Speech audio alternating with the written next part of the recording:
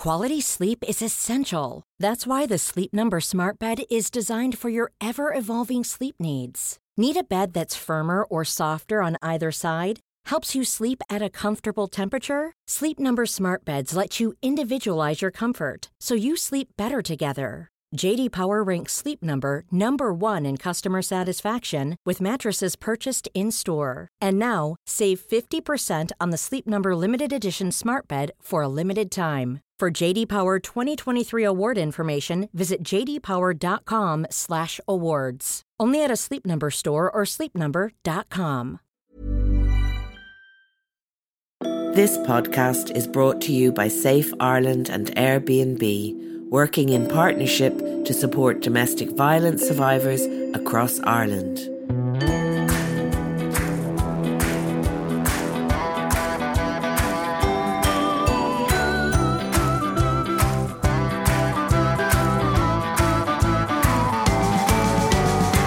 Welcome back to the Women's Podcast. I'm Roisin Ingle. It's November, but we've got through Halloween and I was in town earlier and it seems Christmas is in full swing if you look around Dublin town, even though the sun is shining and the sky is really blue. So there you go, jingle bells, ho ho ho and all of that, and it's only very early in November. But I hope you're keeping well. Later on today, we're going to be talking to debut author Sarah Gilmartin about her new novel, Dinner Party, A Tragedy, which takes a raw and unflinching look at Irish family dynamics. I think everyone knows of someone, good or bad, who, like, when they come into a room, their mood can affect, a whole group, whether it's within a family dynamic or beyond that. And I've always been kind of fascinated by those people. But first, you will probably have heard the story coming out of Poland this week of a woman known only as Isabella who died tragically in a Polish hospital. The death of the 30-year-old woman in Poland has been likened to the death of Savita and it has sparked protests and candlelit vigils in an outpouring of opposition to restrictive abortion laws which campaigners claim played a role in this young woman's death. The woman, as I said, known only as Isabella, died of septic shock in her 22nd week of pregnancy in a hospital in southern Poland, leaving behind a daughter and a husband, according to a family statement. A lawyer for the family said that Isabella sent messages while in hospital to family and friends, telling them that medical staff were taking a wait-and-see approach. Despite a lack of amniotic fluid, doctors held back from intervening to terminate the pregnancy as they waited for the fetus to die. That's what the lawyer said. It's a very shocking story, and as it does have such resonances for us here in Ireland. So we asked Irish Times Europe correspondent Naomi O'Leary to tell us some of the details of the case. I began by asking her to tell us what she knows about the death of Isabella. It's quite striking. A lawyer representing the family of the deceased woman, who's a 30-year-old known only as Isabella, directly brought up the case of Savita Halappanavar in a media interview. And she said that, she likened it to the situation in Ireland, saying that there was a similar situation in terms of what happened here, there was a situation of legal and medical uncertainty where doctors feared being put legally responsible for putting the mother's life ahead of the fetus, and that she said that in practice this had a chilling effect on the medical care that this woman was given. So that comparison has come from the lawyer representing the family of this woman in Poland. Okay, and tell us a bit about what happened. From reading your story today, there are striking parallels, as I said, and similarities. The waiting for the fetus to die, essentially, before they could help the woman, and she went into septic shock, like Savita did as well. So what we know about this case comes from statements from her family and from her lawyer, and also the public statements given to media. So this was a 30-year-old woman known as Isabella. She was in her 22nd week of pregnancy and she was admitted to hospital. She was leaking amniotic fluid and she was texting her loved ones from hospital, explaining the situation. According to messages that were shared with media by her mother, she wrote that the child weighed just under half a kilo. And she said, "Thanks to the abortion law, I have to lie here and they can't do anything. they're waiting for it to die or something to start happening. And if not, then wonderful, I can expect to go into septic shock. And that's exactly what happened. She did get sepsis and she died within 24 hours. And her family have said that the medical staff in the hospital were taking a wait-and-see approach, and they've linked this to a reform of the law in Poland by the Constitutional Court in 2020, which tightened what were already pretty strict laws on abortion, removing the possibility to have an abortion in cases of congenital defects, for example, of a fetus. It comes in a particularly politically sensitive moment because at the moment, conservative groups in Poland are actually pushing for the laws to be made even tighter. So for mandatory prison sentences, very strict prison sentences for abortion, and also to remove the remaining exemptions for cases in which abortions can be performed, such as rape. Yeah, I mean, like you say, it's a very hot button issue there at the moment where abortion and access to abortion has been severely curtailed. So how have people reacted there? Because we've had some activists on this podcast before, and there's a real movement against the kind of conservative legislation that's been brought in Poland. Have there been protests or vigils, as we saw with Savita Halappanavar in Ireland? The ruling party, Law and Justice, which is behind bringing in some of these tougher abortion laws, has denied that there's any link between the law and this death, and has talked about, needing to have all the facts and whether there was any sort of medical error in this case. And the hospital involved, which is in southern Poland, has also said that they did everything to care for the patient that they could in this case. They say, we fought a difficult battle both for the patient and her child. But activists in Poland have taken this up as a case which illustrates that the abortion laws don't sufficiently protect the lives of women. The protest group Women's Strike called for demonstrations which were held on the streets of Warsaw and Krakow. And there were also, this Monday was All Saints' Day, which is a day when the dead are traditionally remembered with candles. And what protesters and demonstrators did was they held candlelit vigils in different parts of the country, including outside the Constitutional Court, which had tightened the abortion law in 2020, remembering Isabella. And the scenes that you see of the women holding candles are really resonant of the images that we saw after the death of Savita Halappanavar in 2012. It's such a tragedy. And I suppose there must be a sense there as well that, as what happened with Savita, it really did propel the movement forward. At the time, and with Savita, there was such a nationwide shock around her death, and that many people cite Savita's death as a key moment in the move towards legalising abortion in this country. So is that what Polish abortion activists are saying or referring to? I think certainly for those that wish to change the law, they would hope that an illustration of the potential perils of such restrictions like this would be successful in galvanising people against it. I thought it was really interesting that the lawyer representing the family, whose name is Jolanta Bodzowska, she actually said this wasn't the first case that had been brought to her attention, that there was another woman who also was in hospital in similar circumstances, who fought for her life after a delay in treatment, and she actually survived, but she had to have her uterus and her kidney removed. So she actually said both of these cases are examples of a chilling effect on women's healthcare as a result of the legal situation. It's just extraordinary, Naomi, that you have that woman texting as she lies there predicting her fate, the fate that actually happened to her, getting septic shock and then eventually dying. It's just incredible in 2021 that we're still hearing these stories. It's extraordinary and it's tragic. Naomi, thank you so much for bringing that news to us, and we'll follow the story too. And perhaps you'll come back and let us know if there are any more developments in terms of the movement and the reaction in Poland. Thanks for having me on. And that was Naomi O'Leary there, and we'll keep an eye on the campaign for reproductive justice in Poland as things develop there in the wake of what appears to have been a totally avoidable tragedy. And obviously the hospital and the politicians are saying differently, but then they would, wouldn't they? And the family seem very clear about what happened. The new Safe Ireland Survivor Fund in partnership with Airbnb, enables Safe Ireland to contribute to sustainable supports for women and frontline services and to provide focused actions for children. You can play a critical role in helping to protect more women and children from abuse. Donate directly to your local domestic violence service or to the national work of Safe Ireland.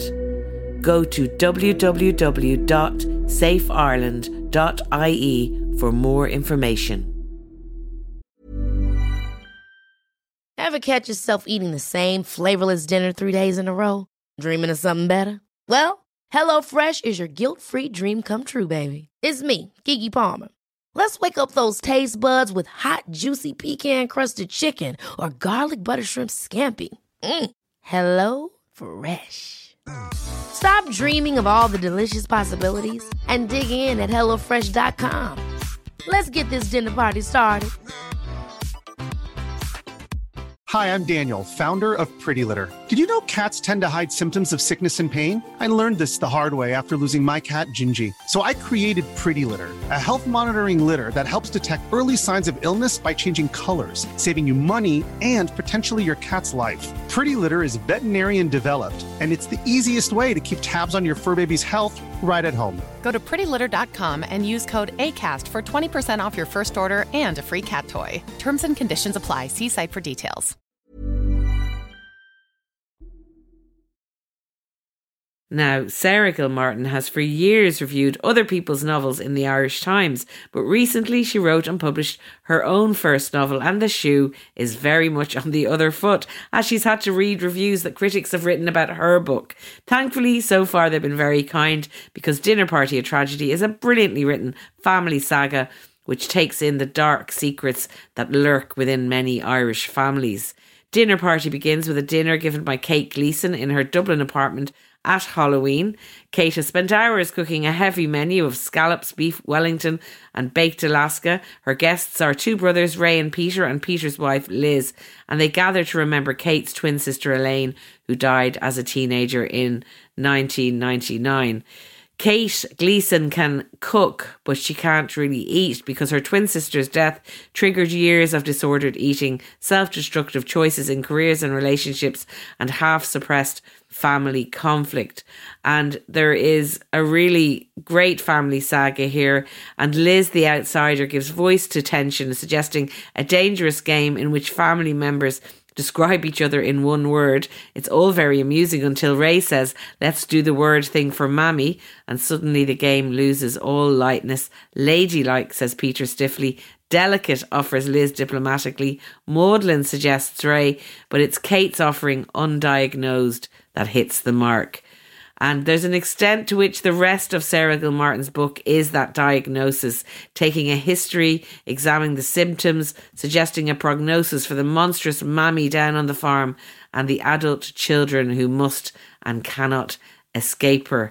The highest compliment I can pay this book is that it's very Anne Enrightian, and I think you're going to really enjoy this conversation. Here she is, Sarah Gilmartin, talking to me about her debut novel, Dinner Party, A Tragedy. Sarah, thank you very much for coming on the Women's Podcast. And the first thing I want to ask you, because I'm someone who over the years have read your brilliant book reviews of other authors, and I wanted to know about how nerve-wracking it is to finally be the person who's writing the novel, knowing, as you do, what the job of a critic is. Does it add an extra layer of, I suppose the word frisson would be a nice way of putting it. Yeah, a little bit of frisson in that you do have more of an insider's knowledge to what's going on, how the business works a little bit. And I guess because you have a bit more of a profile, there might be a bit more of an expectation around my own book, because I did review debuts for a good number of years. But having said that, probably the biggest expectation comes from inside a person, I think, a little bit. So I spoke to another journalist turned author a good few months before the novel came out, and she had some really good advice for me.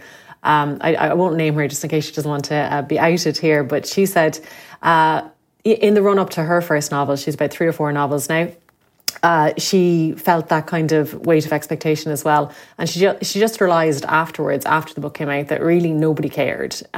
Certainly not as much as she cared herself.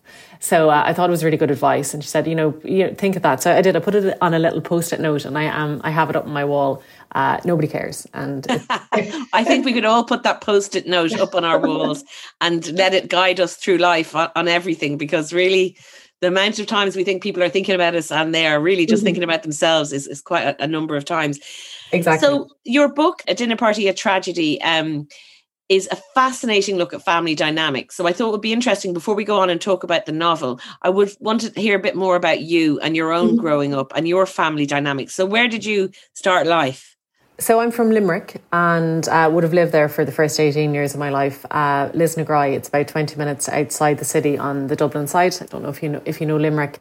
I went to school in the city, so I kind of had that nice mix of where we lived. There was lots of fields and kind of, I guess, rural enough location, but we were only 15, 20 minutes outside the city. So it was that nice blend. And it was particularly important once Limerick got a McDonald's to be quite close to the city as a teenager. So that was good. And I went to secondary school inside in Limerick City to a Gael school, Laurel Hill Colashta. And yeah, that's basically growing up. And then I came to college. I went to Trinity in Dublin.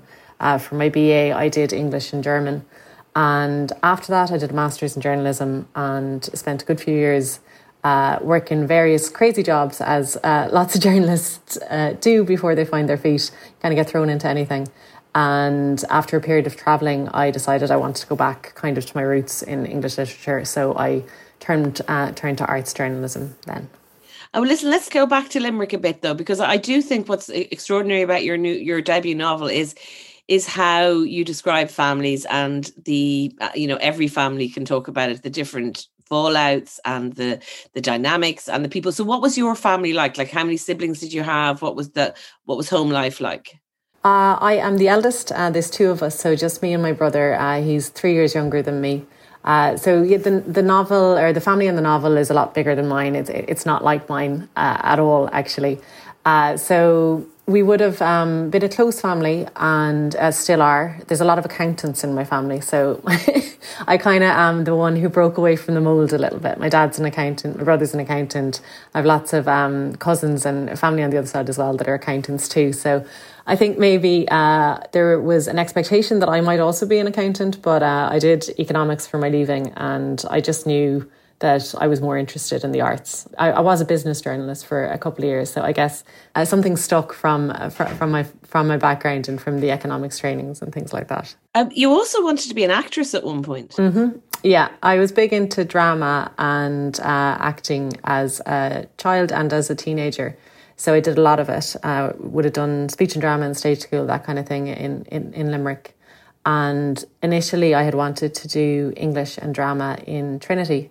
So I ended up doing English and German because I didn't get past the interview stage for the drama part of it. So, aside from having to, sit your leaving and get whatever points needed for that, you also kind of had to do an interview beforehand. And the way I remember it, and I don't know if it's because I remember it just like as a nightmare, but I remember getting that we got the information that you didn't get in, or you got in, whichever, like a week before the Leaving Cert happened, which just sounds like such terrible timing that I feel like it can't actually have happened like that. But that's what it feels like in my memory or in the past, which meant, you were kind of going into your exams going, oh, well, do I really care? Because, I know that I'm not getting what I want to do anyway. But I went to Trinity anyway. I wanted to do that. So I did English, and German was my next choice down. And I loved it there. Had a great time. And at that point, was writing something that had always been sort of simmering away? Like, as a child, were you someone who, loved English essays and all that kind of thing, or did it come later? English was my favourite subject in school. I had a great teacher, Sinead Nicole, in secondary school in the Colashta, and she was brilliant. She really had that kind of love of English that she kind of just imparted onto her students. So I would have liked it, and I would have liked the kind of creative writing element of it in school. Would have done a bit of teenage poetry, I think is probably what I would have done at home.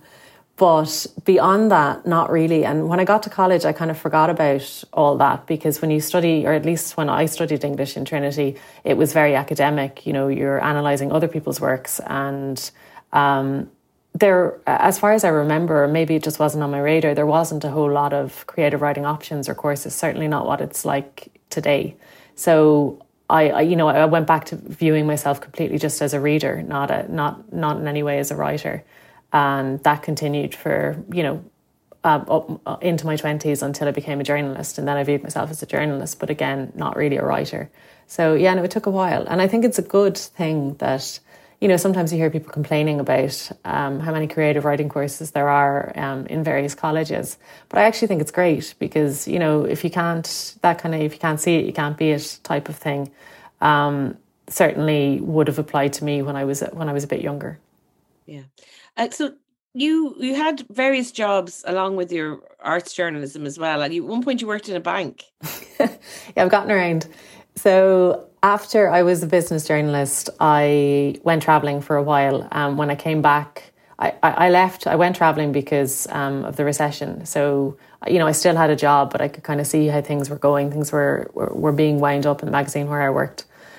So I went away, and when I came back, there was still a recession because it was a really long recession, and there were no jobs in journalism. And in fact, everything had kind of gone, because when I started out in journalism, it would have been around, say, 2006, 2007. So it was like right at the tail end when, there were still good jobs. You could get a staff job. There were good gigs. There were even junkets and things like that. And God, I remember those days. Wow. I know. So I kind of got about a year of that. And then everything just went, completely awry. And when I came back, there were, I worked a little bit, I did a little bit freelance for magazines, but really I wanted to kind of get into a proper job. So there was a job in a bank going an internal communications manager at Danske Bank. And I worked in that for about a year and a half. And I had a great team. I had a female boss for the first time in my life, and she was absolutely brilliant.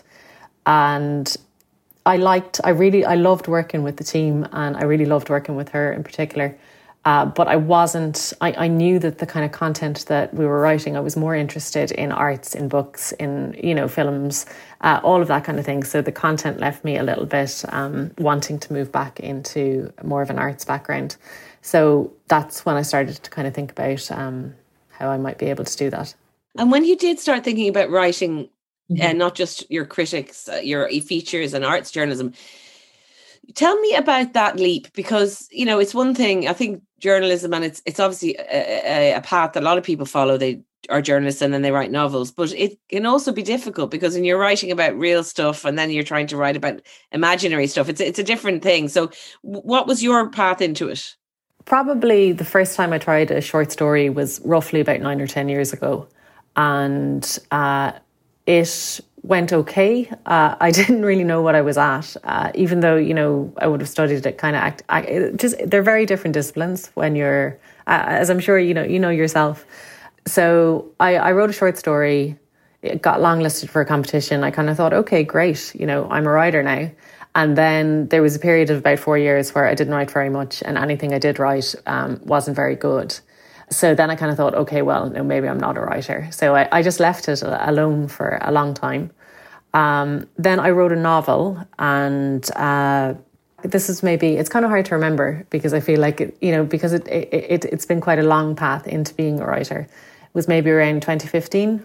Set in a girls' boarding school, and I finished that novel, so I got to the end of it, which was an achievement in and of itself. I can think of that now, but at the time, the novel got me an agent, Sally Ann, who is still my agent, which was great, but it didn't find a publisher. So I guess for a while after writing that, I kind of thought again, okay, well, maybe this isn't for me. I should focus more on criticism and things like that.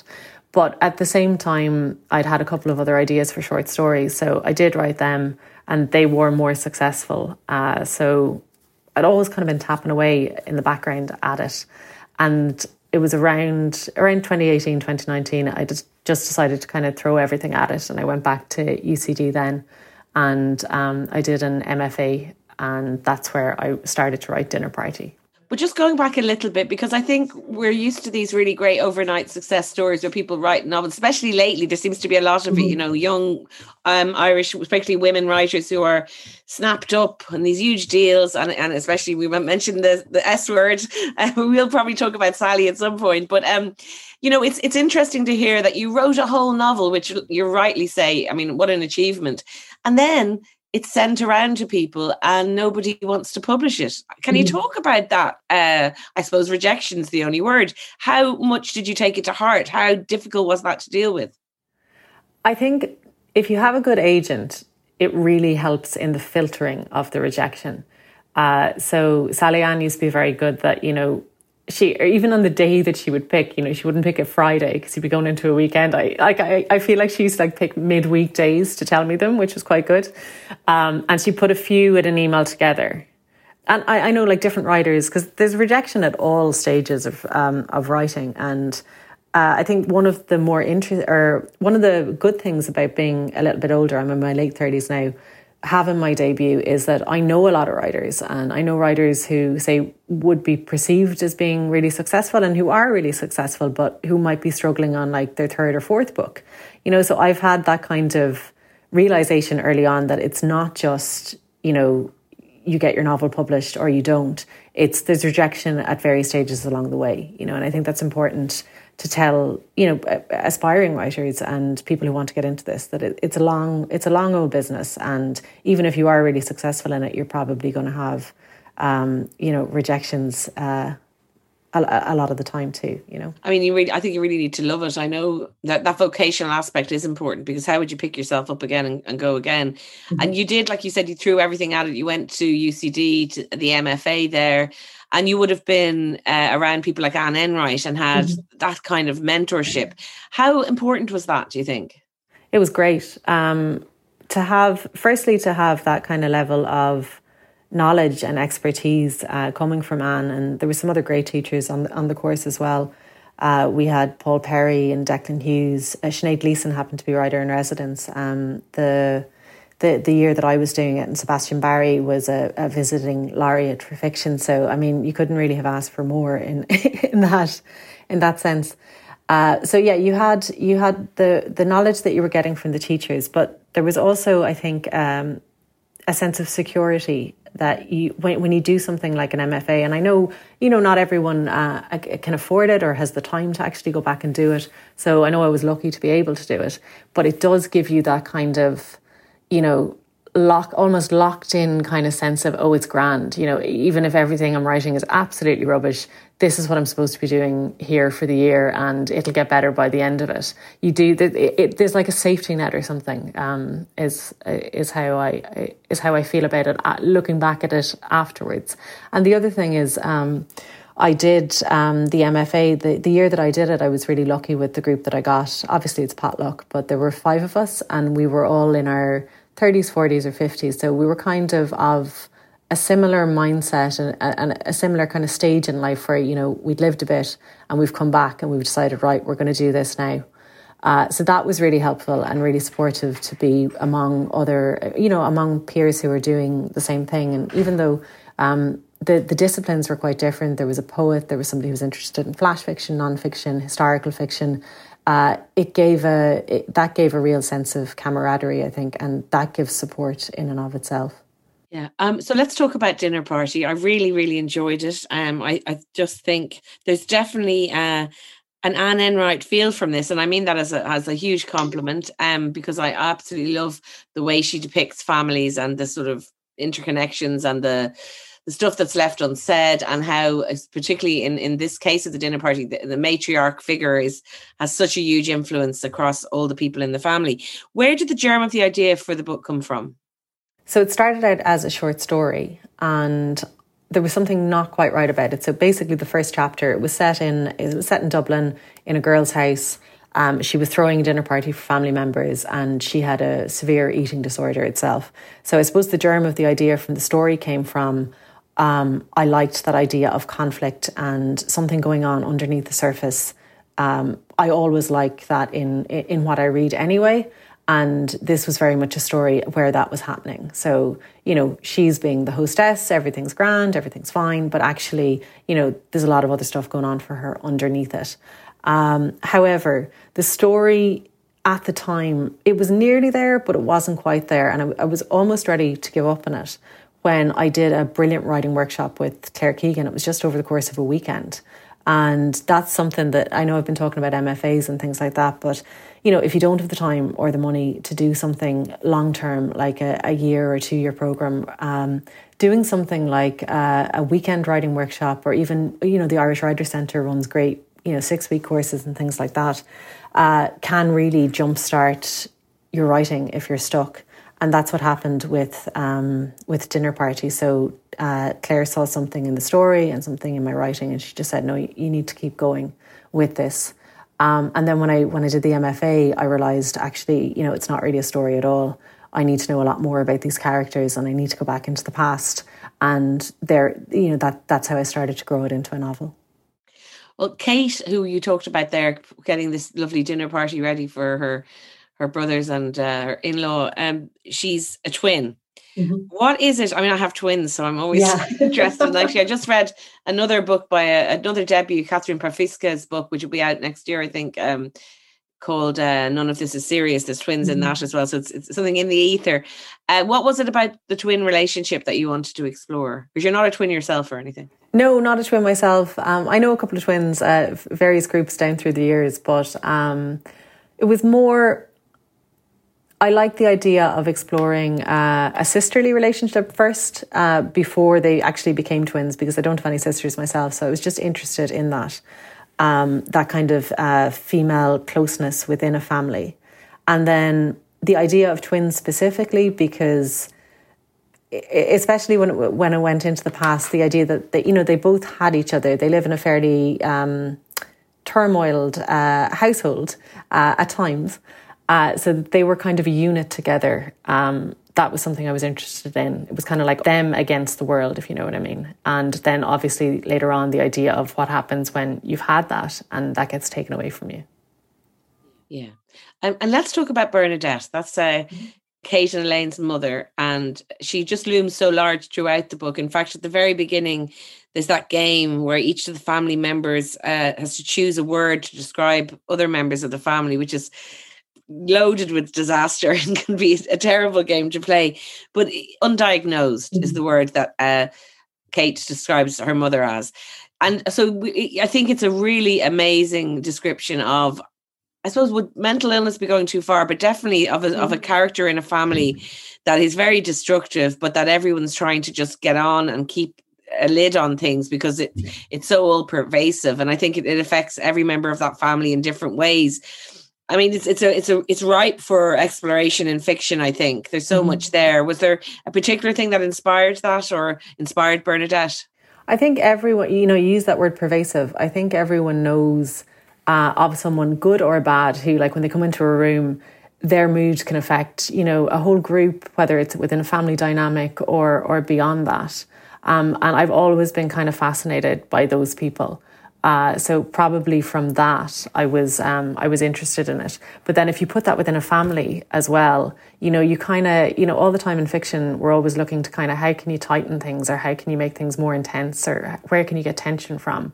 There's nothing as good as a family for attention, because these are people who've known each other, over years. And again, coming back to that idea of kind of, what's going on beneath the surface, you get that so often with family members. If two strangers go into a cafe and strike up a conversation and it happens to be about the weather, probably it's about the weather. But if, two sisters meet in a cafe and they're talking about the weather, there is a whole other conversation going on underneath that's not been talked about. So I wanted to combine those two things. And yeah, so the mother is, they play that game in the opening section. She's very deliberately not there. So I didn't want her at the dinner party, but her presence is certainly felt. And I think it's a quip, but it's a rather mean quip that she's described as undiagnosed, especially in her absence. But the point of it is to say that, in the 80s and 90s, when the children are growing up, or when families are growing up, mental health wasn't something that we talked about in Ireland. I remember very clearly myself that, I mean, even the term mental, in school was an insult, which is ridiculous when you think about it. You're of the mind. But that's how afraid we were as a society, I think, of anything to do with, weakness when it comes to the mind or difference when it comes to the mind. We're very intolerant about things like that. And, the mother herself in the book, Bernadette, says it. She says, all that kind of disparaging language. She says, you won't lock me up, you won't put me in a loony bin or a nut house or something along those lines. And it was really difficult, I think, when you have somebody who has mental health problems, to then put all that kind of shame on top of it as well only doubles the problem.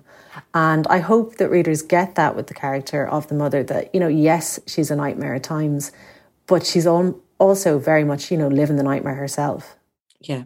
And you mentioned Kate's eating disorder there. She also has a very dysfunctional relationship with a married man, and just so much self-destruction going on there in the aftermath, which no spoilers, but that in the aftermath of great tragedy, and she's dealing with something, a great loss. Eating disorders are another thing that we see so much now, especially affecting young women. I know some young men too as well, but particularly young women. What was it that interested you about that? And you do it really, really well, I think. You kind of open up that whole world in a very visceral way. It was very well done. One of the things I was interested in is, how does somebody cope with not feeling good about themselves? So usually it turns up as, kind of feeling ashamed or feeling wrong about themselves. And for Kate, it shows up very much in her relationship with food. So that's how she manages. That's how she deals with whatever the feelings are that are going on underneath. And I did a good bit of research for the novel when it came to anorexia. And Susie Orbach's book, Hunger Strike, was actually quite revolutionary when I was reading it, because a lot of the things she says in it I had no idea of. But one thing she said was that for the person who has the eating disorder, it's not the problem. Everyone else thinks it's a problem. This eating disorder is a problem. But for the person who has it, it's actually the solution. So, there's something else going on underneath, and they're using this as a way to manage. I was also interested in the idea of nourishment in a person's life, or lack thereof, both in terms of food and relationships. How food can kind of become a placeholder for emotional problems. So you can't fix your life or yourself, but you can control this one aspect of how you live. And as long as you do that, everything will be grand. And, that's a fallacy. And I wanted to explore that fallacy. And I've done it in other guises in my short stories. So sometimes I do it, the very human urge to kind of sublimate bad feelings. It can be done through alcohol or drugs, fantasy, sex, gambling. I have a story about as well. So I think, somebody was asking me recently in another interview, can I see something can I see any threads through what I've written, both in my short stories and novels? And that's one very clear thread to me, that I like to see how people get away from bad feelings. But for this novel that was so much about a family, people say dysfunctional family, but sometimes I kind of think, well, all families are dysfunctional, or, the ones that aren't are, not looking at themselves very, very hard, or not around each other very much. But for this novel that was about family, food just seemed to me the obvious choice, because food is such an integral part of family life. So how does it feel now that the book is out? And again, going back to what I said at the beginning, which is that you're someone who usually looks at these debut books and decides whether they're any good or not. So has it been a nice experience or a bit of a terrifying one? It's actually been a really nice experience. And going back to that journalist that I mentioned at the start, so once I kind of got my mindset around that, that kind of nobody cares feeling, I've been able to view it as, I've been able to be excited about it as opposed to be nervous about it. Now, don't get me wrong, I was definitely nervous before the reviews came out. But thankfully, the vast majority of them have been very positive, so I've been lucky. But another thing as well that I guess I hadn't really expected, because so much of what I do, both in my job and now obviously as a writer, is within the literary world. And I've been part of that world for about 10 years or so. A lot of people I know write, or they review, or whatever. I'd forgotten about, just people who are not in the literary world, but who are big readers. And how excited, it's been really great for me to see how excited some people are for me. And that's been a lovely thing that I hadn't really foreseen, that, you know, people get really excited about somebody who has a book out, because it's not, you know, it's not something that everyone does. But I think from my world, I kind of sometimes think, you know, that it is, because so many people I know have written books or are to do with books. So that's been really nice to kind of live on that buzz a little bit. And so, Sarah, you can't be resting on your laurels now that you have this one. Are you working on another one, or what's going on? What's next? Because I really, really enjoyed it. I've been telling everyone to buy it because it's just a great, satisfying read. What else are you going to do? I am working on something new. I'm working on the second book. And, you know, that's actually, it's a good, somebody said that to me, maybe my agent, I can't remember, but it's a good piece of advice that, you know, if a book is coming out, it's great to have something else to be working on, because at least you can be thinking about that and not be getting, you know, nervous or anxious about what might be coming. So I wrote a short story last year called The Wife, and it won the Belfast Book Festival Short Story Award, the Martin Crawford. And it was loosely about a celebrity chef who's up on sexual assault charges in the workplace. It was the day of his trial, or the day of his verdict, and it was told from the perspective of his wife. And I'm trying to grow that at the moment. So I have her perspective, and then also his, and a couple of other perspectives too. So I'm trying to grow that into a full-length novel. And with your critic and your arts journalist hat on again, just before we go, what do you think about what I mentioned earlier, and mentioning Sally Rooney, Naoise Dolan, all these young women that are writing brilliantly in Ireland today? Do you think it's an exciting time for Irish fiction, and particularly women's fiction? That's a good pun, with Naoise Dolan's exciting times. Yes, some people would get that. Thank you for noticing. I do. I mean, I think sometimes people get carried away with this is the brand new wave, and it's amazing because, you know, if you look back in every generation that we've had of the 20th century, there's been great writers coming up. And I'd say, you know, people who were like in the just previous generation, like writers like Gavin Corbett and Paul Murray, Claire Kilroy, Belinda McKeown, I sometimes wonder, do they think, well, you know, hello, you know, we're here too, or we were here just before. But it is, I mean, it does feel like there's a lot more coming out at the moment, I suppose. And maybe that's because of, you know, we were talking at the start about how many creative writing courses there are around the place. And it is exciting. And I was in England a couple of weeks ago at a booksellers conference. I gave a speech there, and all of the booksellers were from all over the UK, and they were really excited. I was the only Irish author there. And it was 4 days after Sally Rooney's new novel had come out. So I think there was quite a bit of buzz in the room about that specifically. And that kind of transferred over to Irish writers in general. So I think internationally, we do seem to be on people's radars a bit more than in the past. Yeah, well, that's a good way. I like the way that you're sort of, let's not get too carried away, and there's new writers coming along all the time.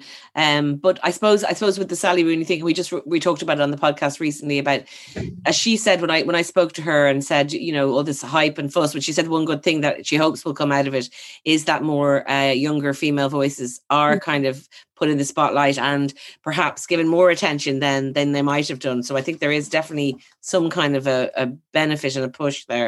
Yeah, absolutely. And I mean, it's great for Irish, you know, speaking as an Irish woman writer, that there is that kind of level of interest in Irish female writers because of her. So it's brilliant. Yeah, because you're not the next Sally Rooney, you're the first Sarah Gilmartin, I think is the way I'd describe you. I'm far too old to be the next Sally Rooney. I think that's kind of the point. Everyone's being lumped in together, which is ridiculous.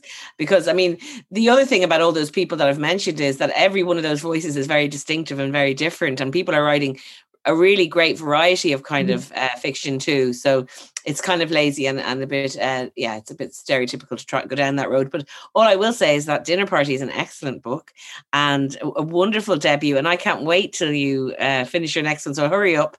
And no problem to you. And, you know, the best of luck with everything and with the publication. And I hope it brings you great success. But also it just must be so satisfying to be here. Yeah, it is. It feels like it's taken a little bit of a while. So it is lovely to, I don't know if you can say arrived, but to be where I was, to get where I was hoping to go. Yeah, well, you're certainly there and you're on your way now, which was great. It's been lovely to talk to you, Sarah. Thanks a million, Roisin. That's all we have time for. Thanks to Sarah Gilmartin. I really enjoyed that novel and I think you will too.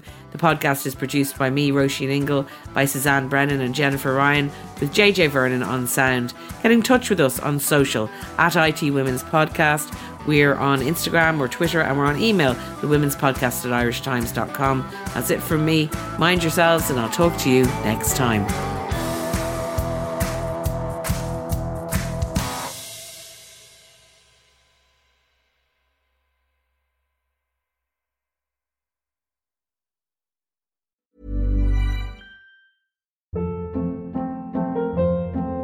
Hold up. What was that? Boring. No flavor. That was as bad as those leftovers you ate all week. Keke Palmer here. And it's time to say hello to something fresh and guilt-free. Hello Fresh. Jazz up dinner with pecan-crusted chicken or garlic butter shrimp scampi. Now that's music to my mouth. Hello Fresh. Let's get this dinner party started. Discover all the delicious possibilities at HelloFresh.com.